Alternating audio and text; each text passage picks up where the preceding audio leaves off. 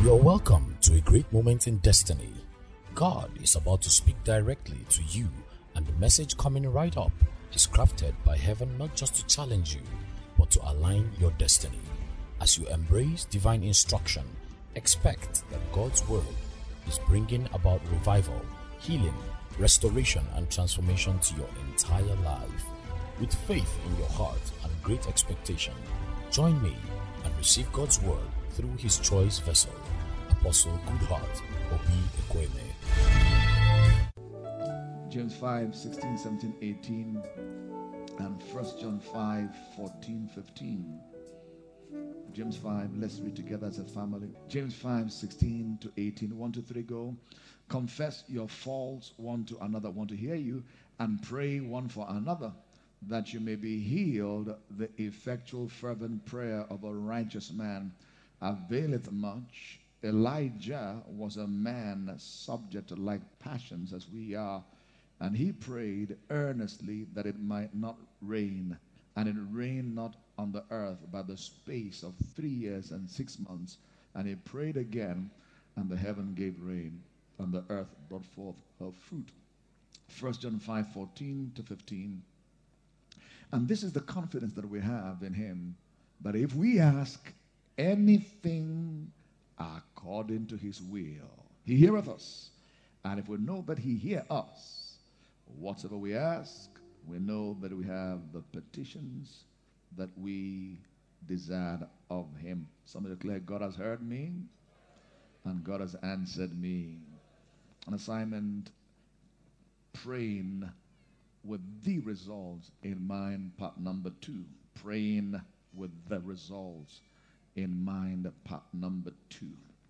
Our Father and our God, it is a tremendous joy to gather again under this open heavens. We sense you so strong in the atmosphere. We believe that you are here, for you said when 2 or 3 are gathered in your name, that you are in the midst. Take a coal of fire again and place upon the altar of the lips of this son of yours, that I will speak expressly your counsel, your word for such a time as this. We've asked always to give you alone the praise, the glory, the honor. In Jesus' wondrous name we pray. Somebody shout a big amen. You may please be seated in God's wonderful presence. Hallelujah. Beloved, it is worthy of mention that our God is a prayer hearing God and a prayer answering God. We must not engage in prayer with a sense of hit and miss proposition, as though we are gambling. Sometimes it will work, other times it will not work. But we must, as believers at least, engage the business of prayer with a sense of assurance and confidence that we serve a God who hears and a God who at the same time answers our prayer. When we have this mindset of praying with the answer in view or with the result in mind, it makes our prayer more effective, more delightsome, more joyful, more exciting, more adventurous. Because answered prayer today is an added motivation, not the only one, an added motivation to pray again tomorrow. If I do something right today and it works, I'm encouraged, I'm motivated to go at it again. But it all boils down to understanding the rudiments and the dynamics and the principles that need to be engaged for prayers to be answered. Now, many religions pray, and even those who don't believe there's a God, in one way or the other they pray. You can find out that every human being prays in the time of crisis and danger. In a plane that is about to crash, everybody will call upon what God they believe. You will hear people shout, exclaim, all kinds of things, because at that moment of desperation, you want to latch onto something beyond your capacity and your human understanding, and as such, in a way, that's a kind of prayer. But we're not called to pray that kind of prayer that is neither here nor there. God designed us as his children to commune with him, to communicate with him based on his word, taken back from the scriptures, from our heart to his own heart. So it's a two-way communication, heart to heart. You speak to your Father, and for all intent and purposes, your Father wants to speak to you as well. Somebody once said that the real power of prayer is not found in what we as believers tell God, but it's found in what God will tell us, whether in response to what we told him or just his word to us. So the real power is being able to receive from God on account of our prayer. No reasonable person will pick up the telephone and dial a number, and whilst it's still ringing on the other end, you begin to talk endlessly. You talk for 5 minutes, 10 minutes, 20 minutes, and then you drop the phone. You heard no voice on the other side, but you spoke for 50 minutes or 20 and dropped the phone. That really is not communication. You only spoke into the air. But real prayer has to do with communion, which is a root word for communication, which means there is an exchange. One person speaks, the other speaks. But my real emphasis today is to look at the rudiments of the principles that guarantee us that when we pray based on Scripture, we have the assurance and the confidence that our prayers are not only heard, but they are answered. Now, without understanding this, you will pray, you will exert energy, like a man on the treadmill who's running on one spot. Yeah, you are active, you're busy, maybe even sweating, but not really moving in distance. And unfortunately, many believers are praying, especially in this early part of the year, when it is customary for the churches to take out the first few days, weeks, to consecrate and sanctify the rest of the year. It's principle, or it's scriptural. When you give God your first fruit, the rest is blessed. But you see, it is one thing to do that with understanding, and the other is to do it religiously, because something Christians should do at this season of the year.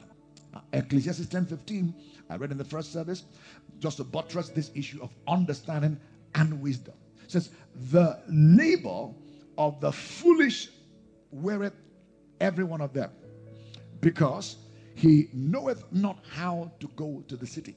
So the foolish is one who is not wise. All right. So he's busy, he's engaged in all kinds of activities, which could include spiritual activities, but without wisdom aiding the labor is in vain. The how is wisdom. He doesn't know how to go to the city. So we need to have understanding and have wisdom as to how we should pray based on Scripture to guarantee answers from the Lord. Hallelujah. We see again that the disciples of Jesus Christ, I believe they saw his ministry. They saw great impact, great miracles, healing, signs and wonders in his public ministry. And as they watched and observed for 3.5 years, I believe they could trace a whole amount of the power seen in his public ministry to his private prayer life. And so Luke 11 tells us on a certain day in a certain place, Jesus was praying in a certain place when he momentarily stopped his prayer. One of his disciples said unto him, Lord, teach us to pray, as John taught his disciples to pray. So they petitioned Jesus to teach them to pray, just as John taught his disciples to pray. In other words, prayer can be taught.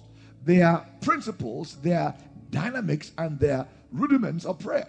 Simple ABC. Number one, we pray primarily to our Father God. We pray in the name of Jesus Christ. We pray by the power of the Holy Ghost, and we pray in faith, and we have a guarantee of our answers. Again, we pray to the Father God in the name of Jesus Christ, by the power of the Holy Ghost. We pray in faith and we receive answers. Simple dynamics, but there's much more than that. I want to look this hour at some of the other rudiments of prayer. Now, we see something very interesting in the scriptures, that there is one thing which is prayerlessness. That means you're not praying at all. But there is another thing which is equally dangerous or not as profitable, which is praying amiss or not praying rightly. Praise God. One is not praying. The other is praying, engaging in prayer, but not praying based on principles. Praise God. James 4:2-3 says, you lost and have not, you kill and desire to have and cannot obtain, you fight and war, you have not. Hear this, because you ask not. So number one reason for not receiving, you don't ask. Yeah, Matthew 7:7. Ask, you receive, seek, you find, knock, the door shall be opened. Verse 8 says, he that asketh receiveth. It's a guarantee. He that seeketh shall find. He that knocketh, the door shall be opened. So one reason for failure to receive what grace has made available in redemption is a failure to ask. So we must ask. As believers, we must ask. Don't say, but he knows my mind. He knows my desire. No, the principle of prayer is ask and you receive. Seek, you find. Knock, the door shall be opened. But we see again that, and you ask, so you're asking, right? And receive not, because you ask amiss. You don't hit the target. So there are prayers, perhaps you prayed a fourth time, you really ask, you are sweating, huffing, puffing, but because you are not hitting the target or engaged in the principles of prayer, you are not quite sure whether the prayer was heard or even answered at all. And you waited long enough, no result, but you were asking. And it can be quite frustrating to pray and pray as we've been praying, but we're praying rightly, but that aside, pray and pray and pray without seeing the result of your prayer. So we must pray with the results in mind. Praise the Lord, somebody.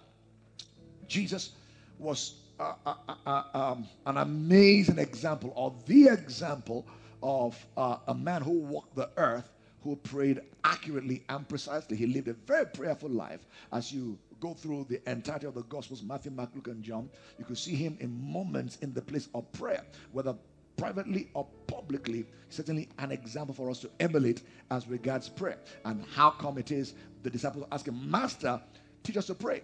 It's called the Lord's Prayer, but really is a prayer he taught the disciples. That means any disciple anywhere in the world beyond those 12 can utilize those principles taught there. We see them today and engage them, and also by that receive answers to their prayers. Hallelujah.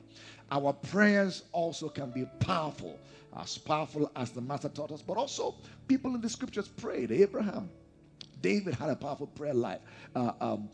Paul had a powerful prayer life. He prayed without ceasing. Elijah had a powerful prayer life. We saw in our text in James 7 that he was a man of like passion, and he prayed. The heavens were shut for 3 years and a half. He prayed again. So you prayed before, got results, you got to pray again. He prayed again, and the heavens that were shut, they opened over him and opened over the nation. So we can pray and we can pray again. Hallelujah. The Bible gives us the guarantee of the blessings, or one of the blessings of a righteous man is the blessings of gaining answers in the place of prayer. Yes. One of the blessings, one of the benefits of being a believer, being a righteous man, being born again, is what? To pray and to get results. And to pray and to generate power in the place of prayer. It's your right and your privilege. Praise God.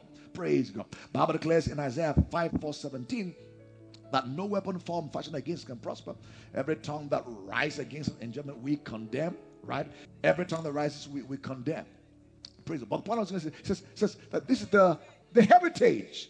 Heritage is inheritance. Right? This is the heritage of the righteous. Right? That means it's your right. Wow. And your privilege as a child of God to use the name of Jesus to bind and to loose. Jesus said to Simon Peter, after he said he is the Lord, the Savior, said, I give unto you keys of the kingdom, that whatever you bind on the earth is bound in the heavens, whatever you loose on the earth is loose in the heavens. So likewise also, as a blood-washed, blood-bought child of God, you have the right to bind here on the earth and to loose here on the earth. You have the right also to cast down and to lift up again. That's the right and privilege. Praise God.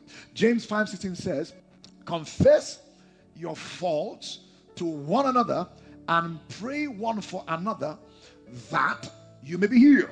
Right? It says the effectual, fervent prayer of a righteous man. See the word again, righteous? Of a righteous man. Guess what? Availeth much. The Amplified says, makes tremendous power available, dynamic in its working. Praise God. So this is the inheritance of the right of the believer. Now, the righteous man is not the perfect man.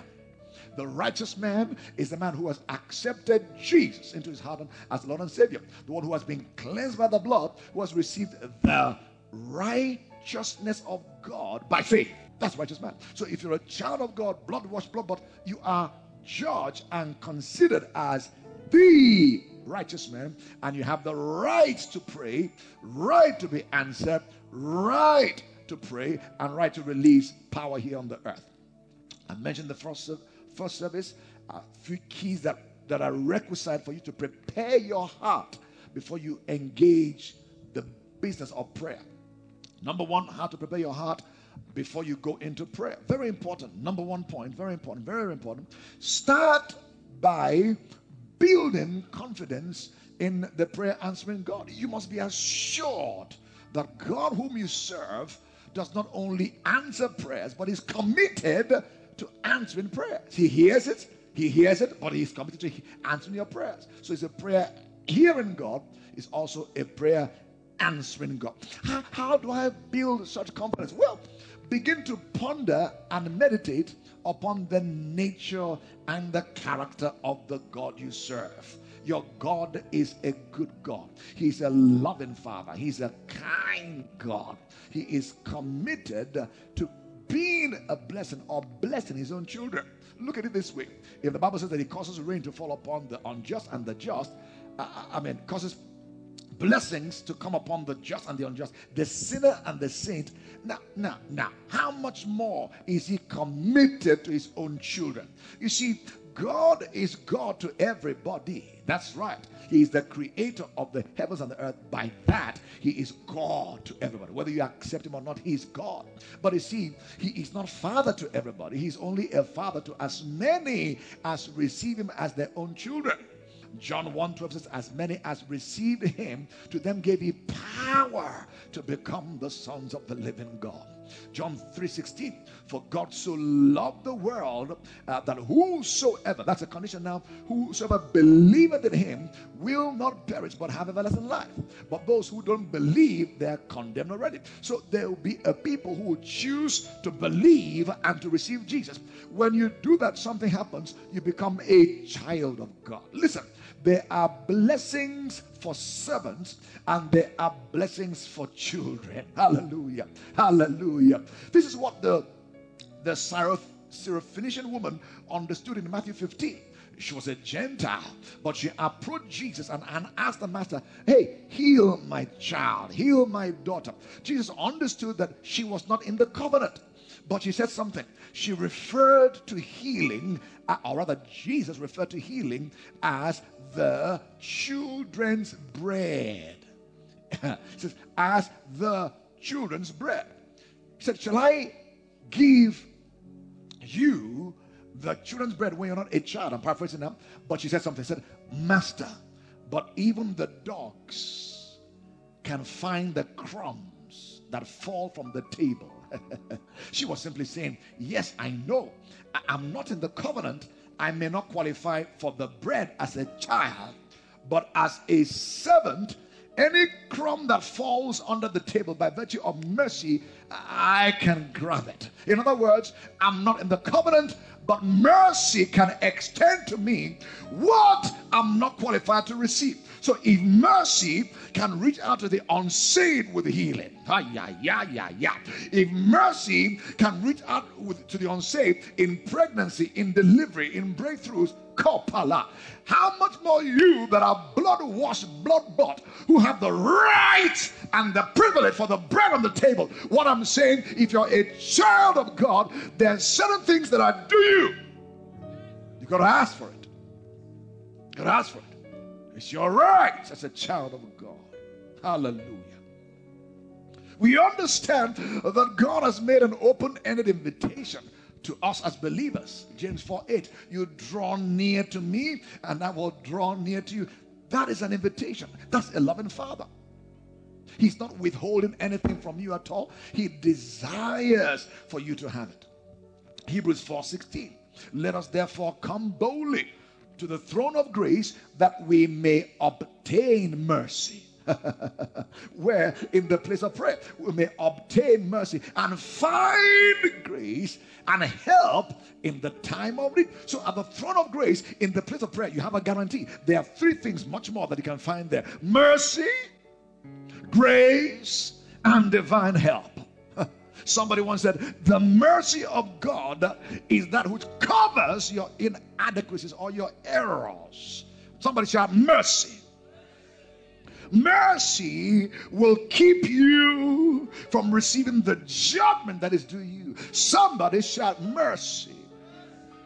But not just that, there's found grace at the place of prayer, at the throne room. What is grace? Grace is that which will empower or multiply your little efforts. Your little effort is amplified and multiplied by the favor or by the grace of God. It will give you what you're not deserving of. Somebody shall favor. Then there's divine help. I don't know about you, but I need Ebenezer. Ebenezer means thus far you've helped us. We came here by the help of God this 24th day of January 2021 by the mere help and the mercy and the grace of God. It wasn't by our power, our ability, but He has helped us. But we know He will help us again, even unto our very end. Somebody shout a big amen. You have a guarantee of His help today, but a guarantee of His help tomorrow. Hallelujah. Confidence. That is a prayer hearing God and a prayer answering God. Jeremiah 33 verse 3 says, call unto me and I will answer you and show you great and mighty things that you don't know of. Look at Jeremiah 29, 12 and 13. Just to build and to boost your assurance that God is hearing and God is answering you. Jeremiah 29, 12 and 13. Then shall you call upon me. Rogic, H-O-R-M, GPP family. When we call upon Him. And you shall go and pray unto me, and I will hearken unto you. And you shall seek me and find me when you shall search for me with all your heart. Underscore that word, all of your heart. Our God is a heart God. He desires to be pursued not just in our minds only, but from our heart. Let there be a heart-to-heart connection in the place of prayer. Boosting your confidence in prayer. 1 John 5, 14 and 15. And this is the confidence that we have in Him, that if we ask anything according to His will, He hears us. And if we know that He hears us, whatever we ask, we know that we have the petitions that we desired of Him. He hears, He answers. Say with me, God has heard, God has answered. God will yet again hear, and God will yet again answer. Praise God. So you prepare your heart, or prepare, number one, by building confidence in the prayer, hearing, answering God. But also, number two, you prepare your heart to engage in prayer. Wow. Prayer is a matter of the heart first and foremost. The heart needs to be prepared to be kept free from the clutter that tend to bring about distractions and all the noise. You know, when the Bible says, be still and know that I am God, Psalm 46 verse 10, stillness is not only environmental alone. You should be still around you. Shut down the news, the traffic, and all of that, and go into prayer. So when you pray, enter into your closet, shut the door, talk to your Father in secret. Your Father who sees you in secret will answer you publicly, right? But the truth be told is, we also have to learn to be still within us. Yes, yes. Stillness around and stillness within. So in this case of dealing with the heart, we need to learn how to bring the heart to a place of stillness, in a place we can commune with minimal distractions around us. So we prepare our heart for prayer. And I said that the words you speak in prayer is as important as your attitude or the state of your heart.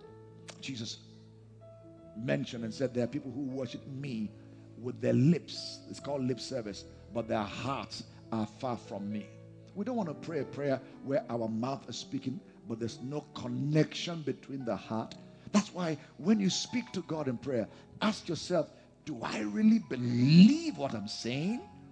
Am I just repeating a prayer point from the prayer leader, or I really believe what I'm praying? Do I own that prayer point? Is my heart connected? Praise God, somebody. Number 3 area of preparation is prepare your environment. I referred to that already.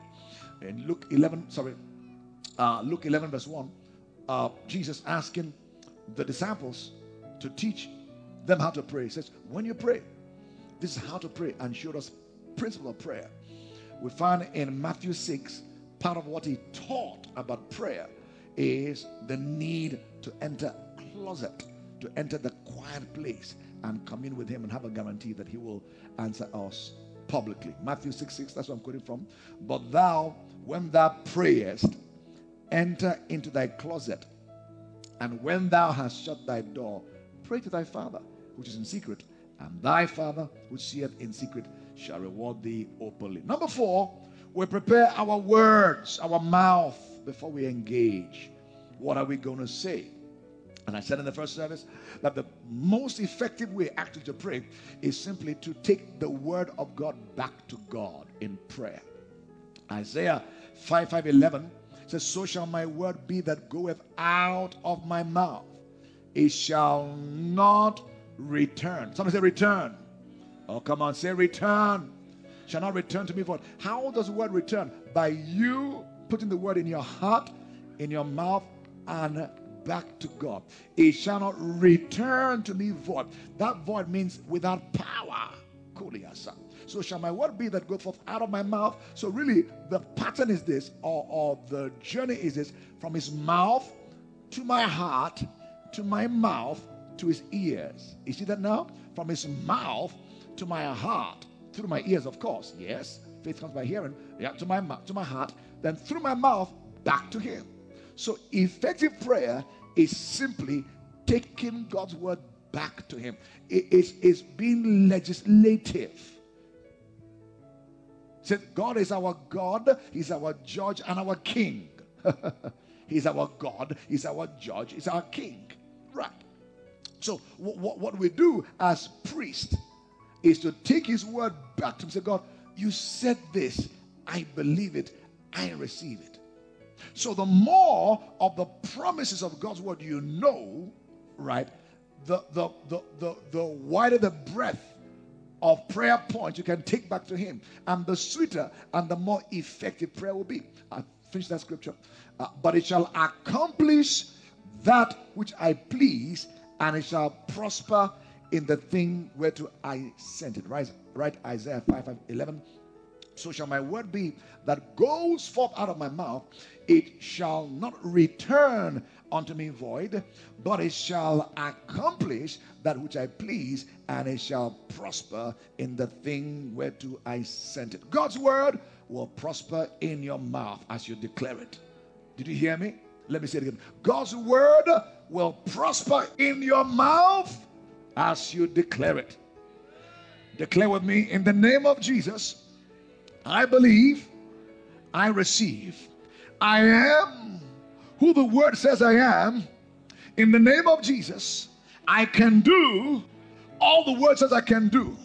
In the name of Jesus, I have already everything God's word says I have. I am the healed. I am the strong. I am the bold. I am the victorious. I am the prosperous. I am the blessed of the Lord. Shout a big amen. You have what you said you have based on scripture. God's word always prospers in your mouth. Hallelujah. We also need to be cautious what we say when we go before the Lord in the place of prayer. Now, please write the scripture. It will bless you. It will help you. It will also serve as a caution. Ecclesiastes 5, 1-2. Suffer not thy mouth to cause thy flesh to sin. Neither say thou before the angel that it was an error. Wherefore should God be angry at thy voice and destroy the work of thine hands? It says, suffer not thy mouth to cause thy flesh to sin. Neither say thou before an angel of the angel, it was an error. Wherefore should God be angry at thy voice or at your word and destroy the work of thine hand? 1 and 2 says, keep thy foot when thou goest to the house of the Lord, and be more ready to hear than to give the sacrifice of fools. And let not, for they consider not, right, that they do evil. Hear this. This is where I'm going. My apologies. Be not rash with thy mouth, and let not thine heart be hasty to utter anything before God, for God is in heaven and thou upon earth. In other words, when we come before the Lord, we must measure our words. It's not a time to complain, not a time to release a lamentation. It's a time to present him with the word. Lord, this is what you said. I believe it. My feelings may not be in line with your word, but I don't walk by feelings. I walk by faith. I agree with your word, and I believe it is done in Jesus' name. Bible declares in Numbers 14:28, talking about the words we speak in prayer. Say unto them, as truly as I live, saith the Lord, as you have spoken in my ears, so will I do to you. Whether right or wrong, whether evil or good, as you've spoken to my ears, so I will do to you. Number 5, preparation for prayer. We need to avoid the warnings of Jesus to the Pharisees regarding prayer. There are 2 primary warnings we want to look at. Number 1, the warning of not praying for the purpose to be seen to pray. Matthew 6:5. And when thou prayest, thou shalt not be as the hypocrites are, for they love to pray standing in the synagogues and in the corners of the streets, that they may be seen of men. Verily I say unto you, they already have their reward. In other words, they are actually praying to be seen. Please listen to me. There's nothing wrong with you being seen when you pray, but there's everything wrong with you praying to be seen. Right? So you're not hiding prayer. You're not ashamed of God. Well, I can't pray in public. They will know that I'm a Christian. I can't pray on the plane. No. I can't bow my head to pray over my meal. No. There's nothing wrong with you praying and you're seen being praying. Daniel prayed. It was public. They knew he was a man of prayer. Praise God. He faced Jerusalem and prayed. So it wasn't hiding prayer. But what is wrong is you are praying for the purpose of seeing. You're showing up prayer. You're fasting to impress people. Do you know we're doing 40 days in our church? Oh, we're on 70-day fast. Oh, yeah, we're on 90-day fast. Oh, you 10 days. We are on 90-day fast. Now. You already have the reward of showing off your fasting and praying. Right? But people may know you're fasting and praying, but primarily you're not fasting and praying to be seen. Is that correct? Praise the Lord, somebody. Number 2 thing he warned against prayer is we're not to use vain repetitions in prayer. It's not by being verbose. Right? Matthew 6:7-8 says, but when you pray, use not vain repetitions as the heathen do, for they think that they shall be heard for their much speaking. Be not ye therefore like unto them, for your Father knoweth what things you have need of before you ask Him. Praise God. Now, again, for emphasis, Jesus never said you're not to repeat particular things in prayer.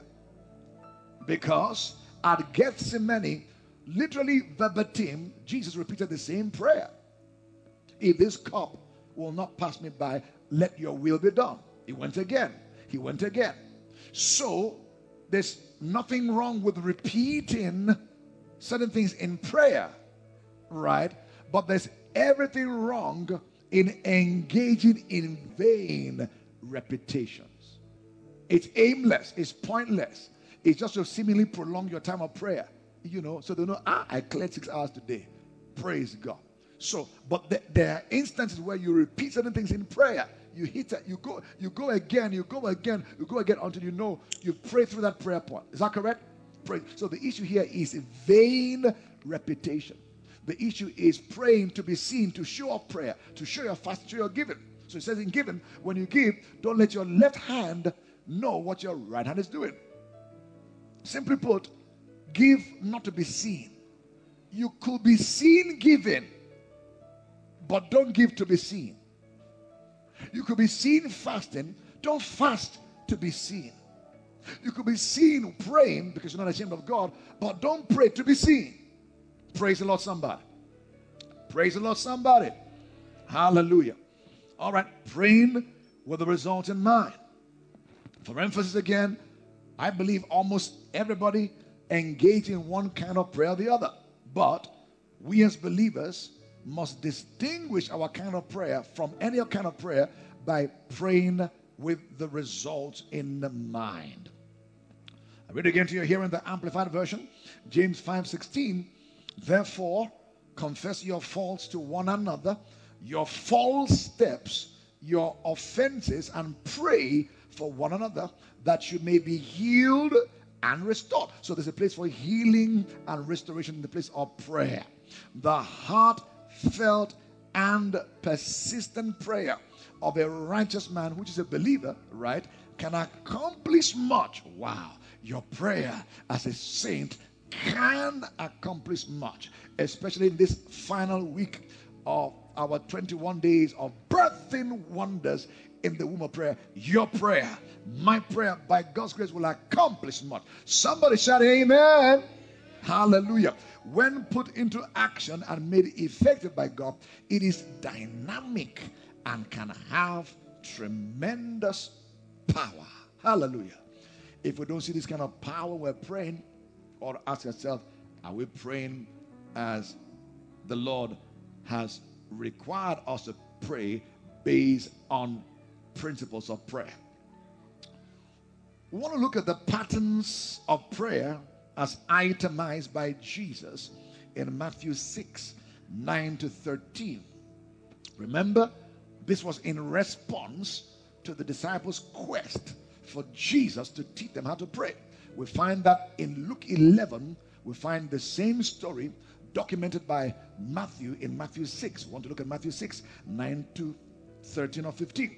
Let's read that very quickly. Matthew 6, we call it the Lord's Prayer, but really it's the disciples' prayer. If it was good for them, it's good for us today. Verse 9 says, after this manner, therefore pray ye, our Father. Let's say it together. Our Father, which art in heaven, hallowed be thy name. 10. Let's go. Thy kingdom come, thy will be done in earth as it is in heaven. 11. Give us this day our daily bread. 12. And forgive us our debt as we forgive our debtors. 13. And lead us not into temptation, but deliver us from evil. For thine is the kingdom and the power and the glory forever and ever. Amen. 14. For if you forgive men their trespasses, your heavenly Father will also forgive you. 15, finally. But if you forgive not men their trespasses, neither will your Father forgive your trespasses. Hallelujah. It does seem that somehow the issue of forgiveness is in one way or the other connected to effective prayer. In other words, unforgiveness or unwillingness to forgive another their sins will serve as a hindrance to God hearing your prayer and God answering your prayer. So we can't afford to bring unforgiveness when we come to the place of prayer. Jesus, teaching about the offering of sacrifice, said, when you come to the altar to present a sacrifice before God, if you have any ought, any difference with your brother, it says, you leave the sacrifice on the altar and you go away to make peace with your brother. After you've made peace, you come and then present the sacrifice on the altar. In other words, your lack of forgiveness or your lack of walking in peace will hinder you from offering up an acceptable sacrifice and will hinder you from praying aright. Now, this could be a clue or a key to somebody under the sound of my voice why it is your prayer has not been as effective as it could have been, should have been, ought to be. Is there any area of unforgiveness? Let go and let God. Praise God, somebody. All right, we want to look at the prayer. The first thing we'll see is our Father. Remember, the word here is a pattern of prayer. Pattern means method. Pattern means the way. It doesn't mean we're to pray the prayer verbatim. There's some use in that, as we did now, to pray the Lord's Prayer, our Father. But it's beyond that. There is a pattern. There are principles there. So we want to see what are the principles there. First thing says, our Father. Koto palata. The prayer that gains hearing before God and attention before God is a prayer that is directed to God the Father. Don't miss the point. I didn't say God alone. God the Father. The word Father in Greek speaks of source. It speaks of a provider, a protector, a sustainer. A father is the source of something. Biologically, my sons come from here, right? But in addition to being a source, a father also is a provider and a sustainer. That word father means Abba, Father. Abba, Father. So we need to approach prayer with a sense of a child coming before a loving father. Not just a servant coming before a master. Beyond that, we must have this sense of knowing that we are approaching our Father. And our Father responds to us when we come to Him as a child. Jesus teaching the disciples as they try to take children who are coming to Him, said, no, leave these children. Right? Because no one can enter the kingdom except they be as one of these little ones. In other words, they're saying that the kingdom is for children, people with a childlike heart, not childish, childlike heart. Whoa. A childlike heart is somebody who can approach the dad and simply believe the father, quote unquote, is like Superman.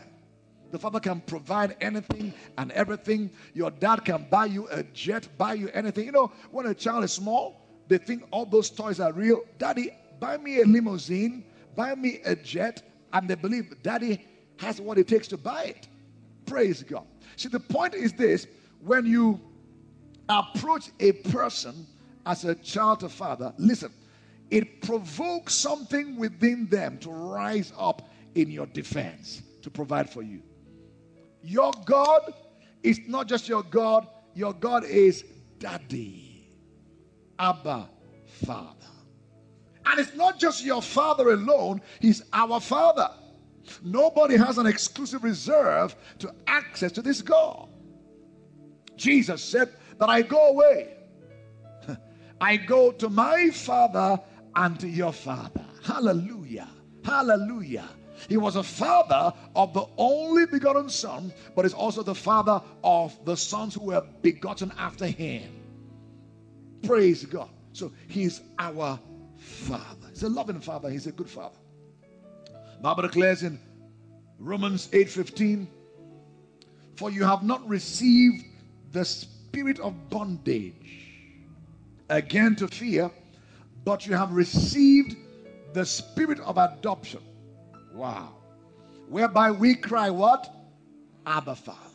We cry, Abba, Father. Hallowed be your name.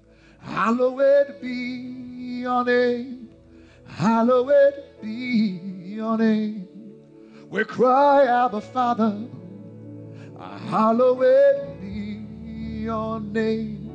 Hallowed be your name. Hallowed be your name. Oh, we cry, Abba, Father. Hallowed be your name. Hallowed be your name. Hallowed be your name. He's your Father. He wants to be approached as a loving Father. The psalmist declared in Psalm 84 verse 11, I will give sun and shield. No good thing will he withhold from them that walk uprightly. The Son is a son, the Lord is a sun and a shield. He will give grace and glory, and no good thing. No good thing will he withhold. Your Father is a liberal giver. He's not out to withhold anything good from you. Ephesians 3:20 begins to describe the nature of our loving, exuberant, generous God, the God who gives freely all things to enjoy. It says, now unto him that is able to do exceedingly, look at the words, exceedingly, abundantly, above all you can ask, think of, imagine. Guess what? According to the power that is at work within me. That's your God. He's liberal, he's generous, he's exuberant. Whatever he does more than enough. Hallelujah. Our Father. Lift your hand and say, Abba, Father, I love you because you first loved me. In the name of Jesus. For we have not received the spirit of bondage again to fear, but you have received the spirit of adoption, whereby we cry, Abba, Father. The Spirit himself bears witness with our spirit that we are the children of God. And if children, then heirs of God. And wow, join heirs with Christ. Who am I preaching to? If so be that we suffer with him, we may also be glorified together. Listen, you're not only an heir of God. This is amazing. Joint is mind-boggling. My natural mind cannot comprehend that the Lord will call me a joint here with Jesus. But that's the reality in redemption. Shout yes. Child of God, that's who you are. Access granted. Number 2, who art in heaven. Wow. The heavens for your throne, the earth for your footstool. He's in heaven. He's in heaven means I can't perceive him with my natural eyes. These natural optics cannot see him naturally. So the only way I approach a God who is not on the earth is by faith. By faith. Hebrews 11 verse 6. So we must believe that God is and is a rewarder of them that diligently seek him. Without faith, it is impossible to please God. He that comes to God must believe. Why do you believe he is? I can't see him, I can't touch him, but God is. I believe. Someday I believe. He's more real than my friend next to me, more real than my children, my wife, my husband. He's more real. Somebody said, I believe. God is. Starting point, you must believe God is. Then you must believe he's a rewarder of those who seek him, those who call upon him. So where's God? He's in heaven. He's in heaven. Who art in heaven. Because he's in heaven, he has all might, all power to supply your needs here on the earth. He is in heaven. Hallelujah. Number 3 says, hallowed be your name. The word hallow is to reverence, is to honor, is to separate, to sanctify. That means God is calling for reverence. That yes, I'm your father, you're my child. Don't ever miss the point. There must be a place of reverence and honor and regard. 1 Samuel 2:30. Wherefore the Lord God of Israel saith, I said indeed that thy house and the house of thy father should walk before me forever. But now the Lord said, be it far from me. For them that honor me, I will honor. Them that honor me, I will honor. And they that despise me shall be lightly esteemed. Hallowed be thy name. That name is awesome. At the mention of the name of Jesus, Bible declares, every knee bows, every tongue confesses that Jesus is Lord. His name is to be hallowed, reverence and honored. Hallelujah. Number 3 or 4, I'm not sure which one now. Thy kingdom come. Thy kingdom come. Oh boy, oh boy, oh boy. Not that my clothes be met or my needs be met, my food provided for, house rent be paid for, school fees be paid for. As wonderful and as real as these needs may be, God is calling us to put his interest before our needs. Did you hear me? To put his interest before our needs. Wow. If we learn this principle in prayer more than usual, to begin to put his interest more than our needs will naturally be resolved. So, before the issue of bread, thy kingdom come. What does that mean? Matthew 6:33. Seek first the kingdom of God. And what? His righteousness. What's that? His method, his ways of doing it. Yeah. And all these things shall be added unto us. That's one of the core 4 scriptures that undergird this ministry. Matthew 6:33. The Lord told us, if only you pursue me, I will cause things that men pursue to pursue after you. In other words, as you engage your heart to pray kingdom expanding prayers, the things that really touch the heart of God, like soul winning, expanding the kingdom, missions, reaching out to the orphans and the widows and the needy, and all that touch the heart of the Father, seeing his glory come upon the face of the earth. Guess what? What is your matter will begin to matter to his heart. These things shall follow. I challenge those who came for first service, said, can we examine and re-examine our many prayer points? It may surprise you how most of our prayer points, whether corporately in church or in private, have to do with me, myself, and I. Can we, in this last week, begin to consider more how to pray kingdom expanding prayers? You know why? We have a guarantee, if we do so, that our daily bread will be supplied us. So then, from the point of the praying kingdom prayers, you now pray, give us our daily bread. Hallelujah. You see, the beauty about this is that there is a difference between seed and bread. You see, the truth is that the Bible says, the Lord gives seed to the sower and bread to who? To eater. Fantastic. So, it's possible for God to also give you bread beyond the seed. What does that mean? Seed is preparatory for a harvest. It's a foundation for a harvest. You need seed if you have harvest. No doubt about that.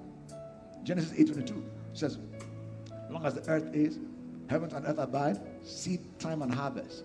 Summer, winter, cold, they won't cease. So seed time and harvest is a part of human existence. Seed time and harvest. Normal. But you see, when we focus on kingdom priorities, we engage the first prayer point. Let your kingdom come, your will be done. Then give us this day our daily bread. He gives you not just daily seed, he gives you a prepared blessing or a processed blessing because of your involvement and your commitment to kingdom. He, in his mercy, bridges the time you need to go from seed, planting, and harvest to move you to bread. You're so valuable to the kingdom. Your life is sold out. What people call your car is his car. What they call your money is his money. What they call your house, you know, is God's house. Hello, somebody. You know this. This is how you live. It's about the king and the kingdom. So God said, you know what? I'm going to do something to you. I won't wait to give you seed only. I am going to give you bread. You know what bread is? You will live in houses you've not built. To build a house, you buy land, get contractors, get cement, buy block, get wood, get bathtubs and all kinds of tiles and ceilings. It's the process. It's a normal process. Nothing wrong with that. But I believe, Kotepa, for those whose hearts are sold out to the kingdom and to the king, guess what? He will, Koleba, give you houses you've not built.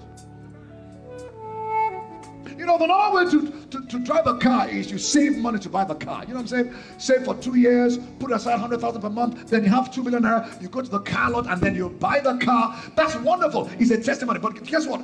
God can touch somebody's heart in Lagos, in Yola, in Afghanistan. Hey, that car is not yours. Send it to my son or my daughter. Boom. That's not seed, that is daily bread. I never saw this before. On account of being kingdom-centric, kingdom-focused, kingdom-minded, he's bringing bread your way. Hallelujah. Roderick, I want to challenge you as I challenge myself in this season. Let's shift the equation. More of what is in the heart of the Father. Less about our needs momentarily. Oh boy, you know what? You're going to step into zones you wonder, God, I don't know when I asked you for this. I don't know when I prayed for this. You bump into another in February. God, when did I ask you for this? You bump into March. I can't quite remember when in April. Boom. God, when? You see, God said, when you are busy with my matter, your matter began to matter to me. Seek first the kingdom of God and his righteousness. Hey, somebody got a secret this morning. Rise on your feet. My time is fast spent. Can you receive grace for this last week of prayer? Father, grace to pray now with the result in mind. Pray for 1 minute quickly. Grace to pray with the result in mind.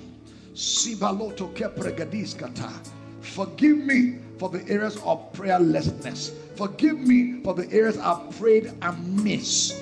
Oh, Kotoba, now I know you are a prayer hearing God, a prayer answering God. I will pray with renewed confidence. You don't stop prayers, you hear and you answer prayers. Father, thank you.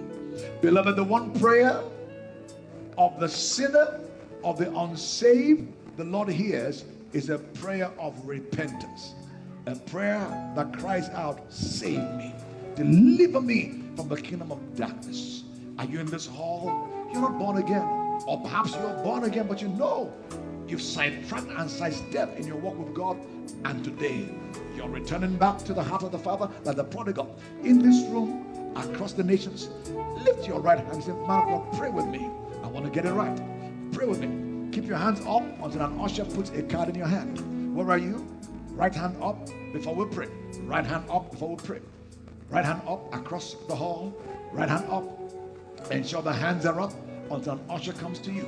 Now I want you to pray with me very quickly. Heavenly Father, Oh, when pray, everybody now let's join our faith together. Heavenly Father, in the name of Jesus, I come to you just as I am. I open the door of my heart as I invite you, Jesus, to be my Lord and my Savior. Forgive me all of my sins. In the company of the saints today, I decree and declare that Jesus Christ is both my Lord and my Savior. I am blood-washed, blood-bought, child of the living God. Thank you, Jesus. Thank you, Jesus. Thank you, Jesus. Lord, we rejoice with the heavens at the salvation of these ones in this hall and across the nations. We cover all with the precious blood of the Lamb. Let mercy and grace keep, preserve, protect all. In Jesus' wondrous name we pray. Amen. You have just experienced the preaching and teaching ministry of Goodheart Obi Ekweme, lead pastor of Revival House of Glory International Church, Rogic, and the apostolic leader of the Horn of Revival Ministry, a global outreach ministry mandated to carry the torch of revival across cities and nations. If you would like to ask a question, share your prayer request or testimony, or get more messages or books from Apostle Goodheart, please call or text 0805-223-4444 or email info@rogic.org.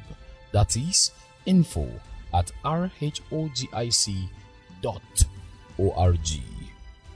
Also download the Horn of Revival Ministry app on Google Play or Apple Store to connect with the variety of quality resources, including Rogic Radio and our refreshing daily devotions to take you higher in life. And for real-time ministry, you can follow Apostle Goodheart on Twitter. The handle is @Pastor Goodheart, and on Instagram the handle is @Apostle Goodheart. Keep hearing the word of God. It will produce intimacy with your spirit for uncommon encounters on the earth.